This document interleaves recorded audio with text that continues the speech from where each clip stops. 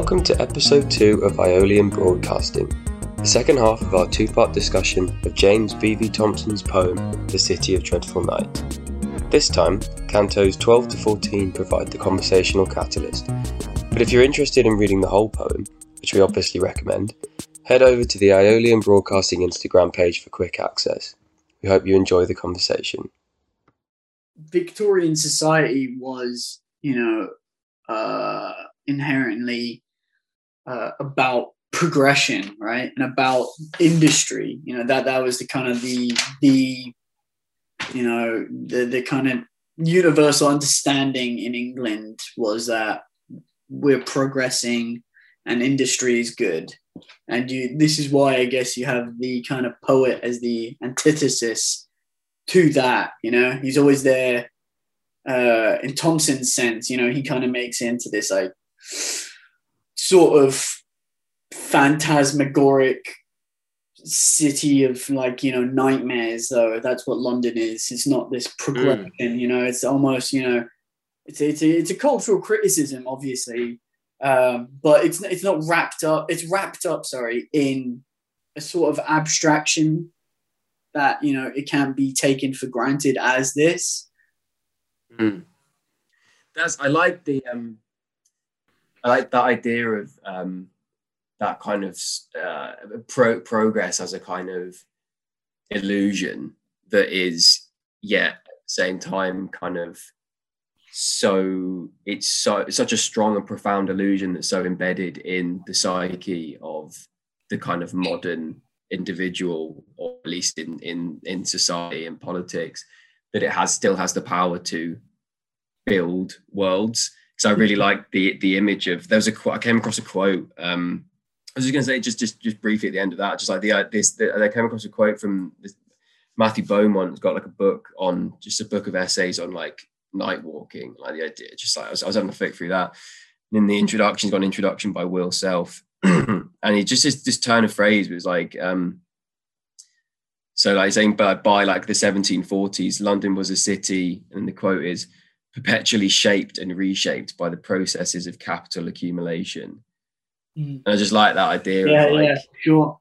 Capital, or like this illusion of progress, if you will, as a sort of abstraction of capital, or like vice versa. I guess capital is an abstraction of the illusion of progress. I don't know, whichever way you want to put that, has the power to literally, it creates this kind of city as this sort of like swirling maelstrom of literal buildings that are kind of riding this tide and this fluid motion of this weird circular thing of progress, or whatever it kind of means. Mm-hmm. I guess that's where Thompson saw through this propaganda and illusion of progress, and the amazement of what industry can be. What was it? At the same time, Darwin just released his books about, the evolutionary progress. This is how human beings came to be, blah, blah, blah. This is how, and also people were taking that as a kind of social Darwinian sense as well. Other kind of like, biologists kind of, you could perfect human beings in a way, and that goes hand in hand with, I think, progression and the illusion of progression in the kind of Victorian sense. We can eventually perfect society to a certain point, I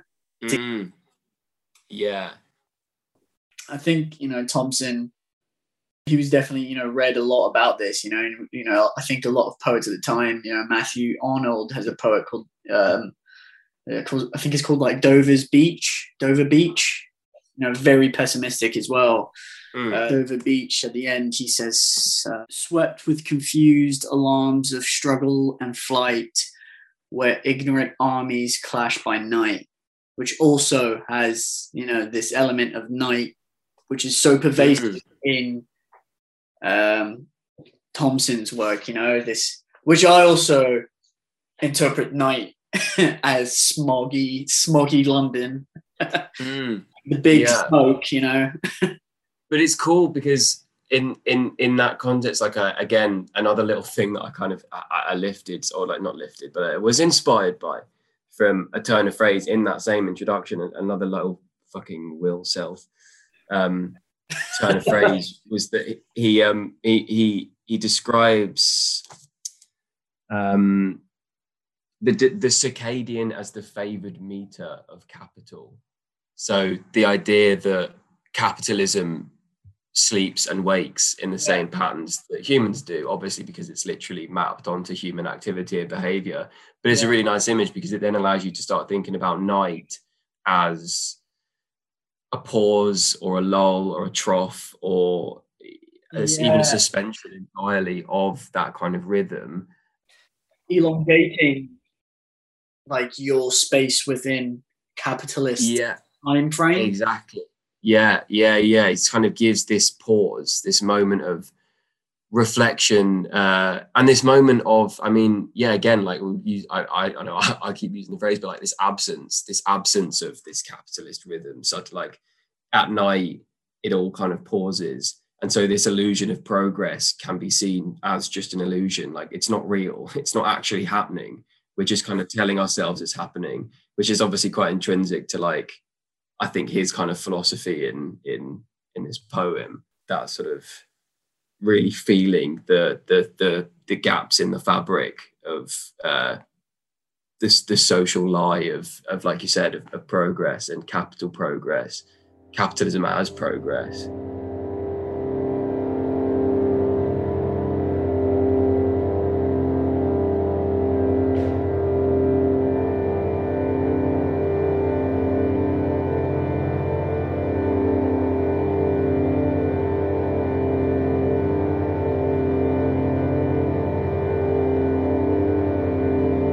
Canto 14, Sermon. Large glooms were gathered in the mighty fane, with tinted moon gleams slanting here and there, and all was hush, no swelling organ strain, no chant, no voice of murmuring of prayer. No priests came forth, no tinkling censers fumed, and the high altar space was unillumed. Around the pillars and against the walls leaned men and shadows. Others seemed to brood, bent or recumbent in secluded stalls. Perchance they were not a great multitude, save in that city of so lonely streets, where one may count up every face he meets. All patiently awaited the event, without a stir or sound, as if no less self-occupied, doom-stricken while attent. And then we heard a voice of solemn stress from the dark pulpit, and our gaze there met two eyes which burned as never eyes burned yet. Two steadfast and intolerable eyes, burning beneath a broad and rugged brow, the head behind it of enormous size. And as black fir grews in a large window bow, our rooted congregation gloomed arrayed. By that great sad voice, deep and full, were swayed. O melancholy brothers, dark, dark, dark. O battling in the black floods without an ark. O spectral wanderers of unholy night. My soul hath bled for you these sunless years, with bitter blood drops running down like tears. O dark, dark, dark, withdrawn from joy and light. My heart is sick with anguish for your bale. Your woe hath been my anguish, ye, I quail, and perish in your perishing unblessed. And I have searched the heights and depths, the scope of all our universe, with desperate hope, to find some solace for your wild unrest.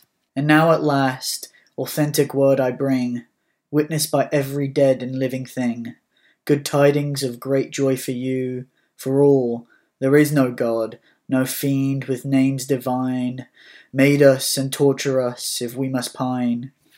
It is to satiate no being's gall. It was the dark delusion of a dream, that living person conscious and supreme, whom we must curse for cursing us with life, whom we must curse because the life he gave could not be buried in the quiet grave, could not be killed by poison or by knife. This little life is all we must endure, the grave's most holy peace is ever sure. We fall asleep and never wake again. Nothing is of us but the mouldering flesh, whose elements dissolve and merge afresh in earth, air, water, plants, and other men. We finish thus, and all our wretched race shall finish with its cycle and given place to other beings with their own time doom, infinite eons ere our kind began, infinite eons after the last man has joined the mammoth in the earth's tomb and womb. We bow to the universal laws, which never had for man a special clause of cruelty or kindness, love or hate. If toads and vultures are obscene to sight, if tigers burn with beauty and with might, is it by favour or by wrath of fate? All substance lives and struggles evermore, through countless shapes continually at war, by countless interactions interknit. If one is born a certain day on earth, all times and forces tended to that birth, not all the world could change it or hinder it. I find no hint throughout the universe of good or ill, of blessing or of curse. I find alone necessity supreme, with infinite mystery, abysmal, dark, unlighted ever by the faintest spark. For us, the flinting shadows of a dream. O brothers of sad lives, they are so brief. A few short years must bring us all relief. Can we not bear these years of labouring breath? But if you would not this poor life fulfill, lo, you are free to end it when you will, without the fear of waking after death. The organ-like vibrations of his voice thrilled through the vaulted aisles and died away. The yearning of the tones which bade rejoice was sad and tender as a requiem lay. Our shadowy congregation rested still, as brooding on that, end it when you will. I've basically just been quite interested in this by, as I've said again, just like all the kind of manifestations of the image of absence and emptiness in this poem, and something that keeps kind of coming up repeatedly for me is the power of is the physically empty spaces, which is obviously quite a well versed and like profound concept within architecture generally. You know, the idea of building cathedrals and shit as enormous vaulted spaces because they're literally intended to make you feel small and kind of overwhelmed and like you're being transcended. But then I felt like that, I mean, it's kind of definitely being used in a fairly nefarious way in section 14, particularly where you have this kind of sermon happening in this, what is the first? It was, yeah, like the first stanza of Canto 14. It's just this kind of pulsatingly empty space. Mm-hmm. And I don't know, I kind of, again, was kind of riffing off.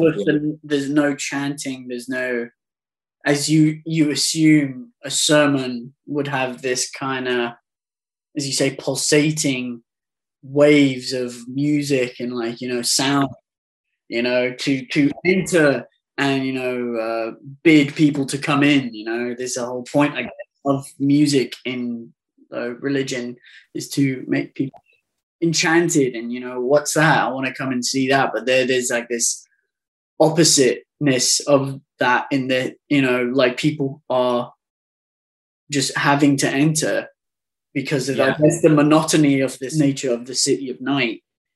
They just enter. There's no music, you know. There's no organs. There's nothing. It's almost like it's so empty. It's almost textured in its emptiness.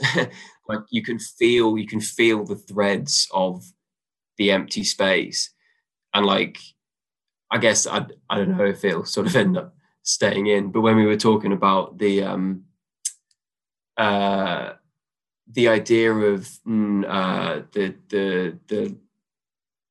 the no love, dead love, dead hope, dead faith, that kind of weird inverted, that persistent three, that weird inverted Holy Trinity, or you might even say like an occult. Sorry, that was a little rhyme there. It was. See, I'm getting in my bones. The the occult, like the occult kind of trinity, maybe, then suddenly this section to me, particularly in the context of a cathedral, just it feels extremely kind of occult. Sure. And again, yeah, just like what is the kind of structuring force here? Because it's not faith, it's not like, or it maybe is a kind of perverse faith, but it's a faith in something like diametrically opposed to God. It's like it's a faith in an absence of meaning or of kind of omniscient authority kind of thing. He was best friends with devoted atheists of the time. I feel like he keeps setting up symbolic kind of symbolic structures, or keeps kind of keeps consulting kind of symbolic indexes which are intentionally kind of negated or like flattened out. So I kind of just kept thinking about that Baudelairean idea of like the forest of symbols, you know, his idea that like human life is just a process of navigating a forest of symbols, of like being this network of symbolic order that you kind of move through. Whereas in this, that's kind of been turned into like a desert of symbols where you're totally immured in and like embedded in this total influx of symbolic meaning, but it's kind of all somehow flattened out and muted. Yeah. There's no kind of edges to any of it, which basically I think I'm trying to just sort of reach towards this idea that we've talked, like we kind of maybe have touched on, of like the way that capitalism and the way that kind of symbolic orders are proliferated through kind of capitalism. Weird flattening out, yeah, where you kind of are totally, if you sort of think about like this kind of idea of capital or like, you know, market culture as being this kind of vast over proliferation of symbolic meaning and value to such an extent whereby it's this imagery that keeps coming up of like the sea, or like there's a moment where he describes, I won't be able to find it now, but he describes, I think he's meant to be standing outside St. Paul's Cathedral, and he describes it as a rock awash that's just standing steady in this dark ocean that's just swelling all around it. And there's all this imagery of just kind of this flood, basically, of just a pure onslaught of kind of symbolic meaning and value generation, which through its pure multiplicity comes to flatten itself out, kind of has this fluid. There's no handholds, there's no kind of edges that can be grabbed onto, which then kind of just leaks into so many different aspects of the text, like this big cathedral space that the sermon's happening in, that is literally physically, almost existentially, threateningly empty. Yeah. That like there's no physical, actual existential things for you to look at or listen to or respond to in any way. And yet at the same time, there's this sense of being kind of almost drowning in something, some presence that there's just kind of no way to sort of characterize. And that then being itself the strata of the sermon, that is the thing that the sermon is on. That is the kind of God, if you will, this kind of force that is little more than a force. I don't know. Do you think, like, you know how in Canto 4, where he's talking about how he got to the city and how the city is meant to be this beacon of, you know, progression, and, you know, where cultural signification happens, you know, it happens in the city. And he's like, you know, the guy's wandering through the desert. The desert is like dangerous. And maybe what Thompson was kind of alluding to might be the kind of antithesis of what the Romantics were on about, how nature needs to be, you know, we need to kind of understand and have nature within us, you know, we're not humans without it, in a sense. And the character who is doing the sermon is when he's out in nature, out of the city's walls and gates, it's dangerous and it's haunted by all these Boschian monsters of, despair and, bat-like wings and, tentacles and all this stuff. He's telling this to the people of the city and how horrible nature is. It might be something, contemporary for now, within regards to how most cities are where people are living in now more than ever. Cities are being flocked into everywhere from the countryside, from everywhere. Everyone's coming to the cities, and maybe you can almost because in Victorian London, I know you would come to the city for work, and this is why everyone comes to the city, is for work. But perhaps maybe Thompson was giving us a sign saying that we have to tame nature, in a sense, tame our inner nature, the opposing nature of being afraid of the sublime of nature. We need to go back. I mean, maybe maybe he was being anti-romantic, but in the same sense being pro. I mean, this is where my romanticized growing up in the countryside bullshit comes from. But, yeah, I don't know, I'm sick and tired of living in London. Who knows? But yeah. Especially now with COVID, I've nothing but London. You kind of wonder what is outside of this. Maybe this is what the preacher. So I look at the guy who's talking as a preacher in a way. There's no moral lesson in Canto 4. I don't think there's perhaps a moral lesson, but which I think each canto has a kind of moral parable to it, but it leads to absurdness. It doesn't lead to an actual strict answer. It's up to you, I guess, as the wanderer, the somnambulist, to work out. It kind of reminds me of a Twilight Zone episode. Each canto is like a Twilight Zone episode, and in Twilight Zone, these parables are played out in the Twilight Zone. And each canto is almost like a different episodic parable. But, as well, in the Twilight Zone, it's up to you to work out what, as a parable should be, And at the same time, it's just absurdism, though. There is no actual real lesson to be learned. It's kind of crescendo into an end of absurdism. And then it kind of builds up again, and there's kind of wave. So there's kind of this building up of meaning, which he then lets collapse, and then and then you're left with this kind of existential, absurdist kind of. What did he mean by all of this? Why depressive sort of landscape? But I guess it's it comes down to the sort of alienation and the absurdism of reality. That absurdism it can proliferate into the dream world of the City of Night, I guess. Yeah. It's interesting that you because when you said about how in Canto 4, when you have this kind of, I don't know, this guy who's just giving this street sermon, and it's just I hadn't originally read it as a kind of a threat, not a threat, but a kind of a warning about these kind of monsters that exist out there, which you're right, it is but I hadn't sort of initially picked up on that.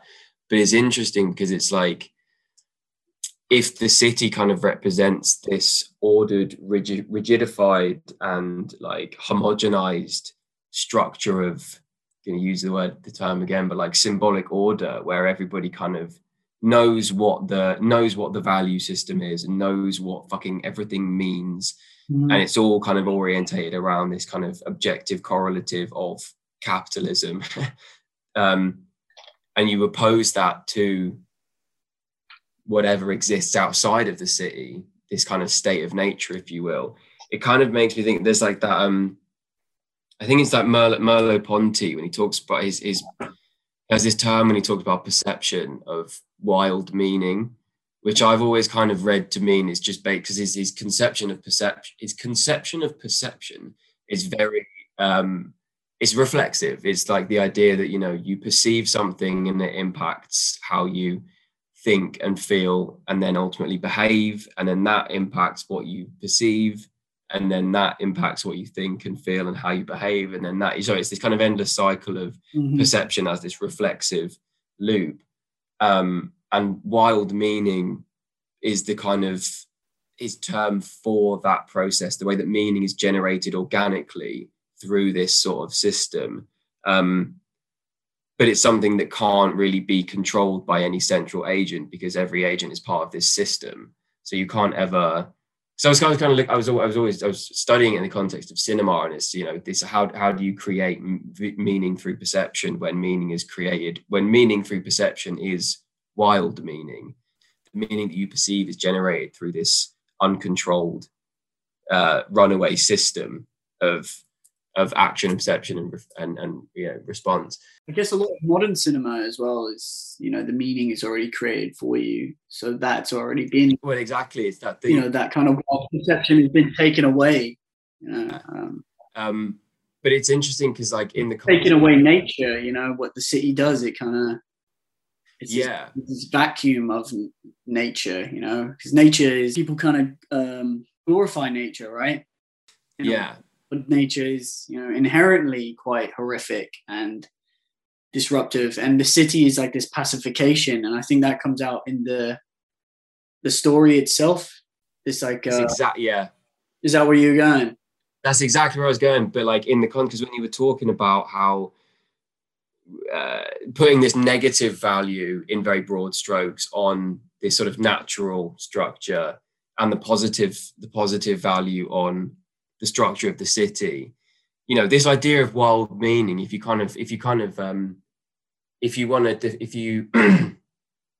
if you define that as meaning that is kind of being generated in an unconstrained, natural, organic way through instinctive behavior and freedom, then, you know, that kind of correlates with the natural state. And the opposite sort of rigidified structure of meaning, you know, anti-wild meaning is kind of, you know, the capitalist-centered city state. Wild meaning is chaos. It's freaky. No one controls it, which is obviously the antithesis of the whole philosophy of capitalism. Is order and control. And so the city becomes a placation, a sort of pacification of, you know, it's a place to hide from wild meaning. And then that kind of maps onto that, the appeal of fucking capitalism. It's easy. It's pre-packaged meaning within the walls of the city. You know, outside there's fucking dragons and all sorts. Like, you won't like that. You know, just stay in the city and, you know, spin your wheel and make your 40, whatever the fuck it was, 40 shillings a day. That's probably fucking loads. But like, yeah, and just be happy and don't think about it. Why you don't have to worry about wild meaning. But yeah, no, it's interesting because I'd not actually picked up on that quite actually apparent valuation of the city versus this scary fucking desert or whatever that is outside. I think that's the thing, you know. Thompson's a Victorian poet, and he grew up in Glasgow and London, these kind of very industrial cities, and poets, the romantic poets, you know, a lot of them were obsessed with the countryside and got influence from the countryside and from nature, you know, a lot of pastoral kind of stuff. And it comes with like Thompson and De Quincey, who maybe were kind of the poets of the cities, you know, like, you know, with Baudelaire, well, they were, you know, they kind of took poetry away from the countryside and nature, and, you know, and made it intrinsically human in a way, and almost more nightmarish then, you know, because it is nightmarish. Both sides are, you know, we can say that because we can understand both a lot better, I guess. Yeah, you know, just the whole idea of the somnambulist, I don't know, you know, that's an idea, or like a flaneur, I guess, is a very city orientated term. You can't. I mean, you can be a flaneur in the countryside, but it doesn't have the same contextual meaning as it would in a city, perhaps, or a town. You know, in the countryside, you kind of just are walking. You're not, in a sense, flaneuring. Yeah. You know, there's a sort of difference to the poetry.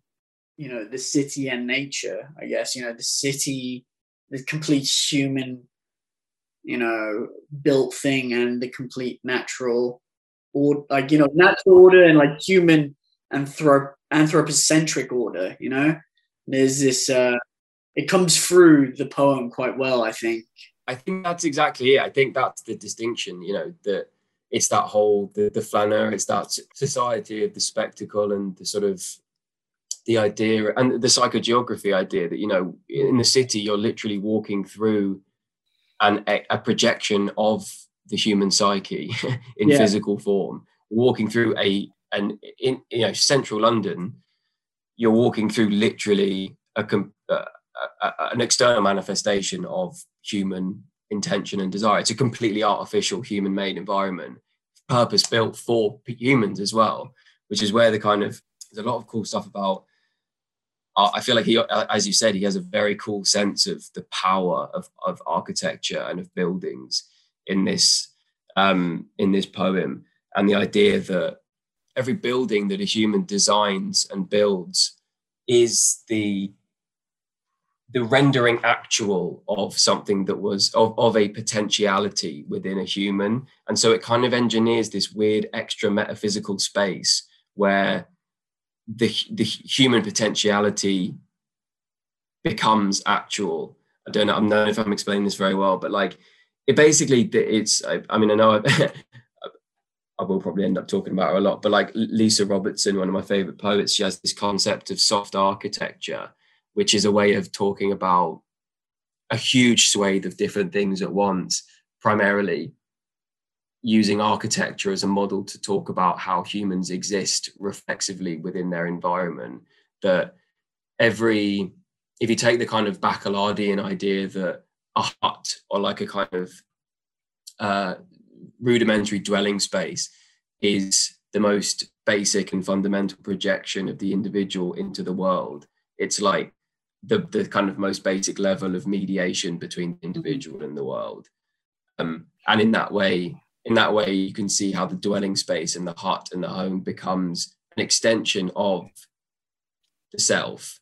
It's kind of this shell that exists in potential, and then we build it and it becomes actual. Yeah. And so this idea of soft architecture is just this idea that like everyone's mode of intentionality in the world, everyone's dispositions and emotions and behaviors and habits of thought and habits of behavior build this kind of structure, this soft architecture around you that will determine how you kind of interact with the physical world. She kind of also uses the term scaffold, which I thought was quite nice, like this translucent structure, that these rails that you run along kind of in the world. And every building is a soft architecture made hard, made real. And I just can't help but feel like there is something really spooky, basically, about the process of designing, planning, and building a building, because you have the ghost. This building exists as a ghost, sort of around you as an architect, and then you build it, and in very abstract terms, though, it exists in your dispositions and the way that you want to interact with the world, and then you build this building to encase that and to embody that. There's a term in Bachelard: the hut holds fast the builder's dreams. That like the hut is a kind of, the building is a frozen ghost of intention and disposition. And I feel like there's a very strong feeling of that in this poem, that he kind of feels the ghostly presence of buildings as captured potential and captured intention, I don't know if I explained that very well, but there's something spooky. I know what you going mean. on I know what you mean for sure. As well, like, you know, to bring it back to Victorian London, like where he was writing, you know, there's a massive infrastructure being built everywhere. So, you know, it's very similar to London today, you know, post World War II, everything being bombed out, all the, you know, 60s builds everywhere. And, you know, all these places in, you know, Southeast London, East London being built up. You know, there's more and more buildings being put up every day. The London skyline is full of cranes. The idea of just like phantoms and like how phantoms from the past is a very, you know, kind of hauntological idea. The phantoms of where he was talking about have prescient today. I think I read somewhere it was like 700,000 or something people have moved out of London to the surrounding countrysides, to the commuter towns, because people haven't been going to work. So you have these structures that have been built for human inhabitation. Is living there, and what is inhabiting these buildings are shadows. And he talks about shadows a lot in this poem. There's just shadows everywhere in the streets, in the corners of the streets, and the you know the kind of doorways of buildings. You know, this whole city is inhabited by shadows of the night, which is almost like an oxymoronic.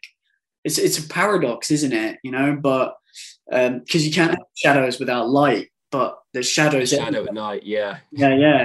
And within London being built, and they keep on building, you know, up. We're going to be covered in shadows. You know, there's not going to be direct sunlight. You know, the streets are going to be taken, like de-armed. I don't know, de-armed of sunlight. There's not going to be sunlight there unless it's going to be magnified from a glass building. I like that idea.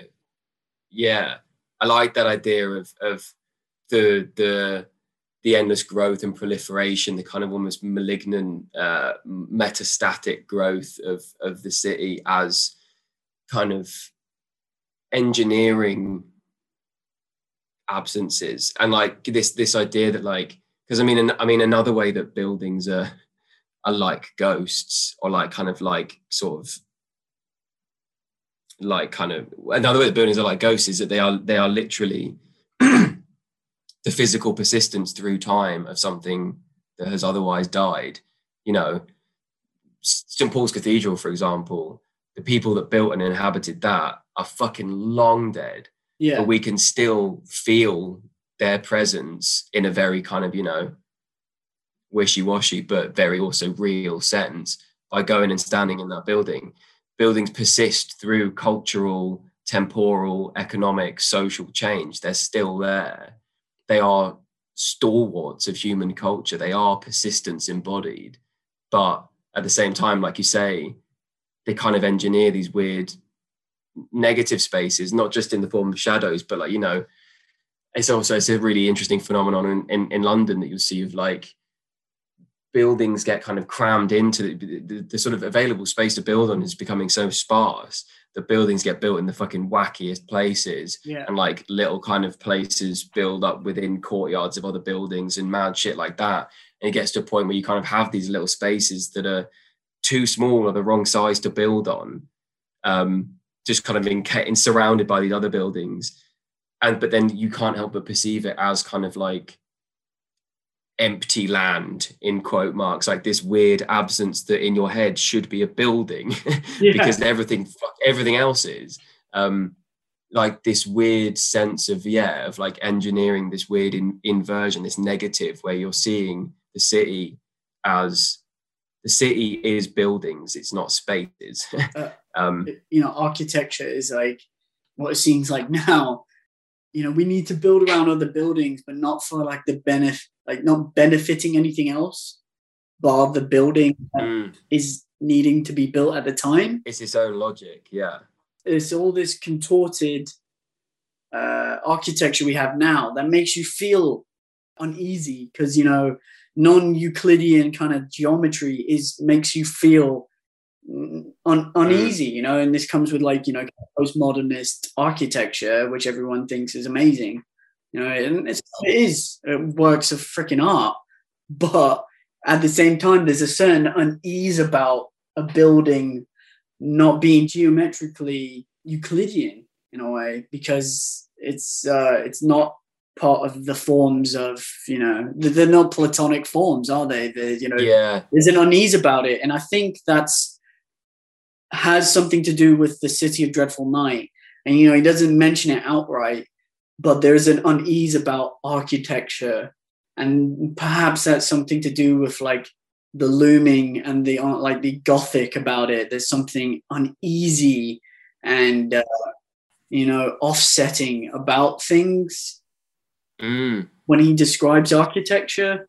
Maybe he's not alluring to non-Euclidean exactly, but like Lovecraft does. He loves describing a city that's pretty much impossible to build because human beings think that's horrific because they've never seen that before. The poem is like it's a nightmarish poem, and that ties into horror. I feel like the poem has a horrific value. I think it's that thing of it has its own. It's the uneasiness is like an alien logic, a logic that is not human, a self-proliferating system that is kind of. So it just makes me think of when you, particularly now, when you can watch a skyscraper being built in London from you can watch it being built from 3 miles away, which is kind of the perspective that you'll see it best. But from that perspective, you won't see people building it. You'll just see a building growing. Yeah. And it is kind of that inherent sort of uneasiness. Like parasitic almost, Literally, yeah, like a fungus kind of just sprouting.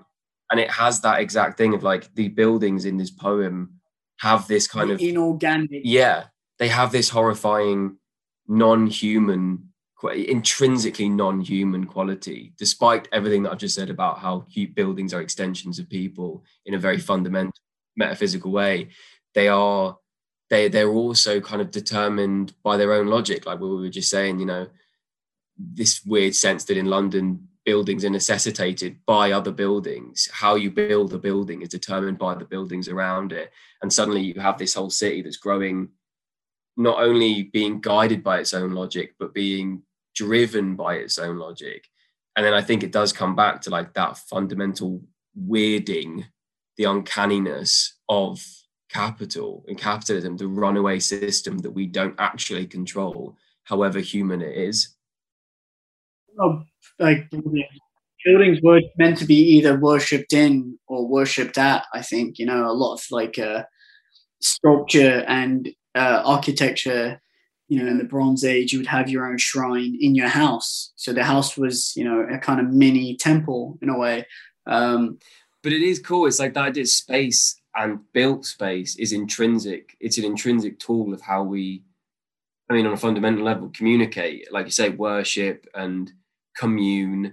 Yeah. We do that in space, and space aids it. Like you said, the taller the spire, the more, like you said earlier, the more cavernous the cathedral, the closer you feel to God. It invokes something really intrinsic, which then, going back to the poem, I think it's Canto, I think it's 14, that first stanza where it literally just is describing how fucking empty this space is, that it is an anti-space. With everything just being empty, we can build things as much as we want, but it doesn't matter because there's no human beings in there, really. There's nothing occupying space but space itself, which, in that sense, you can say it's the fucking, antithesis of space, Do you mean in the sense that they're not designed to live in anymore? They're designed for No, they're designed for oligarchs to make money out of, And what you were saying earlier, how buildings are put up so quickly, you can just see it almost as you'd watch a flower grow in sort of sped up time. Yeah, exactly. Like that. But it's subliminal to you because you have to navigate the streets that were built for you anyway. So when you do see it getting built, you are you're kind of in awe and wonder. It's like, oh, what's this going to be? And then, the next time you're there, like, oh, shit, it's, done already. It's only been like a year or a half a year. Yeah. It's not, there's no long lasting rigidity to the structure itself. It's almost built like it shall be a ghost anyway.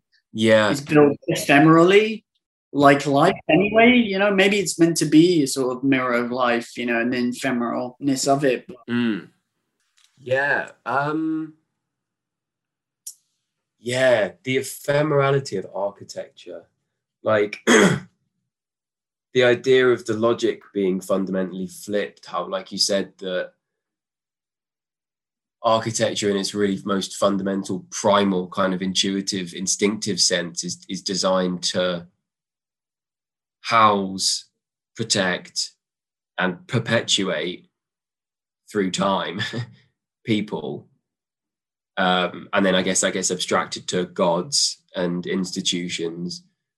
But yeah, then you kind of suddenly have the logic undermined where, like you said, houses and buildings are built for the sake of building buildings. They're built because they'll be bought by someone, surely, eventually. And they will be. If you build a building in London, it will be built, it will be bought by someone. There's the kind of logic at the heart of the concept of building, of architecture, the sort of intuitive phenomenon, existential logic is no longer there. And so you have these buildings that are suddenly, ghosts in the kind of the opposite way, in that they're sort of empty on the inside. I mean, that's the sort of fucking pun intended, but like they are ephemeral. They're not built for anyone, for anything.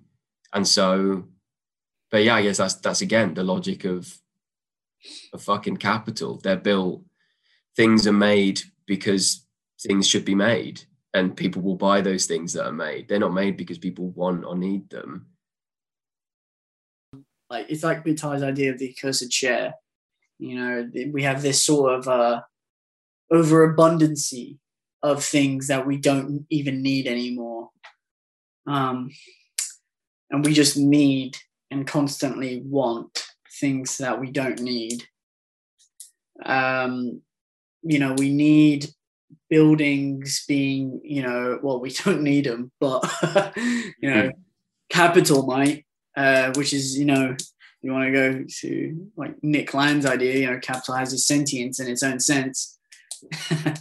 And, it can dictate human action. And, maybe it just wants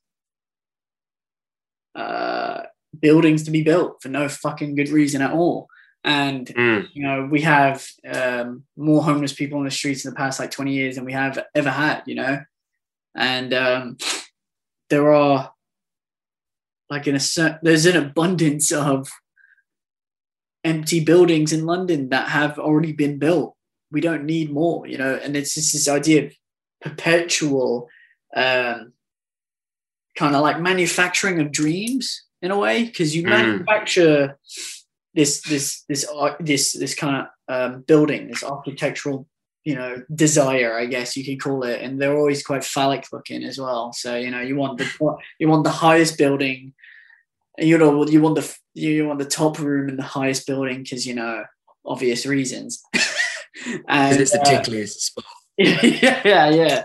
And it's just this sort of it just feels like who lives in these places. It feels like you walk around Elephant and Castle, these places, and there's like 3 lights on in a building, in a new build.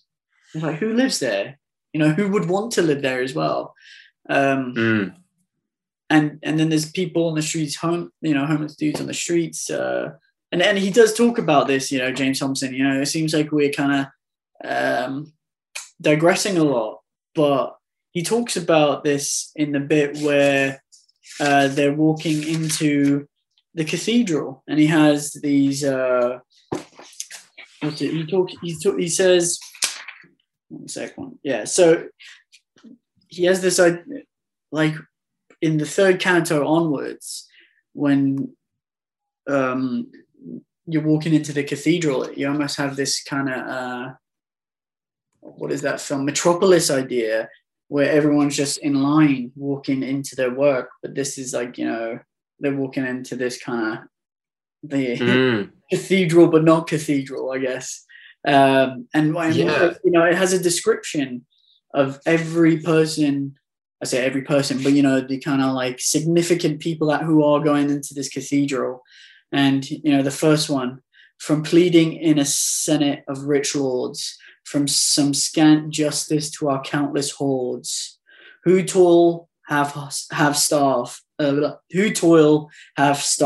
with scarce of human right, awake from daydreams to this real night, and it keeps on going. And then another one was like, from making hundreds laugh and roar with glee, by my transcendent feats of mimicry, and humor wanton as elfish sprite, wake up from daydreams to this real night.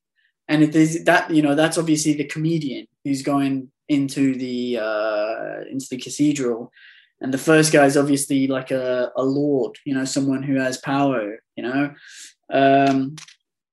this one as well. From wandering through many solemn scene of opium visions, with a heart serene, and intellect miraculously bright, awake from daydreams to this real night. That's the opium eater, and he's walking into, it's the phantoms of the night, which are now pervasive today because everyone's a freaking phantom, in a way. Yeah. The outcasts of the night are ever pervasive now in daylight and night. There's no escaping it. You talk, I like this bit. Sorry, yeah. In the context of what we were just saying about the kind of the sort of death of building, the death of buildings, the death of architectural space as a kind of existentially kind of profound thing for people. This canto now to me just reads like what's the word? When you go and awake, like a kind of a weird sort of funeral procession of everyone coming to pay their respects, of all these viscerally real people with their sort of real complex lives and backgrounds coming to sort of pay their respects to this building, which, in a couple of decades will have no meaning in it anymore, as it does now. Like, and this idea kind of adds this weird sort of like air of this extra layer of kind of spookiness and sort of and melancholy to the poem every time he talks about these buildings, because he may be projecting it or kind of have a sort of inkling, and it's sort of what he's driving at, but he doesn't know that in 100 years' time, these buildings will be kind of graves of themselves. Yeah. They'll be sort of like just these big empty shells that are standing there in the city. Sorry, yeah, I know I kind of just diverted from where you were going with that for a minute, but that just when you were reading through it just then, it just struck me as this bizarre kind of ritualistic. Yeah, it's very it's like every outsider expelling their kind of darkest desires, to enter this church where there will be no satisfaction and there will be no redemption of sin, I guess, because the actual ceremony itself is a kind of admittance of sin in a way. It admitted of perpetual melancholy and perpetual ungratification of life. There isn't fallenness. Yeah, exactly. Like I feel, and this just sounds like the kind of the anti-priest maybe saying all these things, and this bit kind of is the moral, I think, of the whole poem. This kind of stanza here, I find maybe it's not the moral of the stanza itself, but the moral maybe of Thompson, how he might perhaps, understand and live by. I find no hint throughout the universe of good or ill, of blessing or of curse. I find alone necessity supreme, with infinite mystery, abysmal dark, unlighted ever by the faintest spark. For us, the fitting shadows of a dream. This kind of omnipresent will, a perpetual necessity to suffer in the city of night. Yeah, it's like we were saying about the kind of acceptance of a collapse of symbolic, objective symbolic orders. If this man is a proud, self-proclaimed atheist, the death of the Christian moral structure, of the objectivity of good and evil is kind of, something that I guess, I would imagine as an atheist is something that he kind of embraces.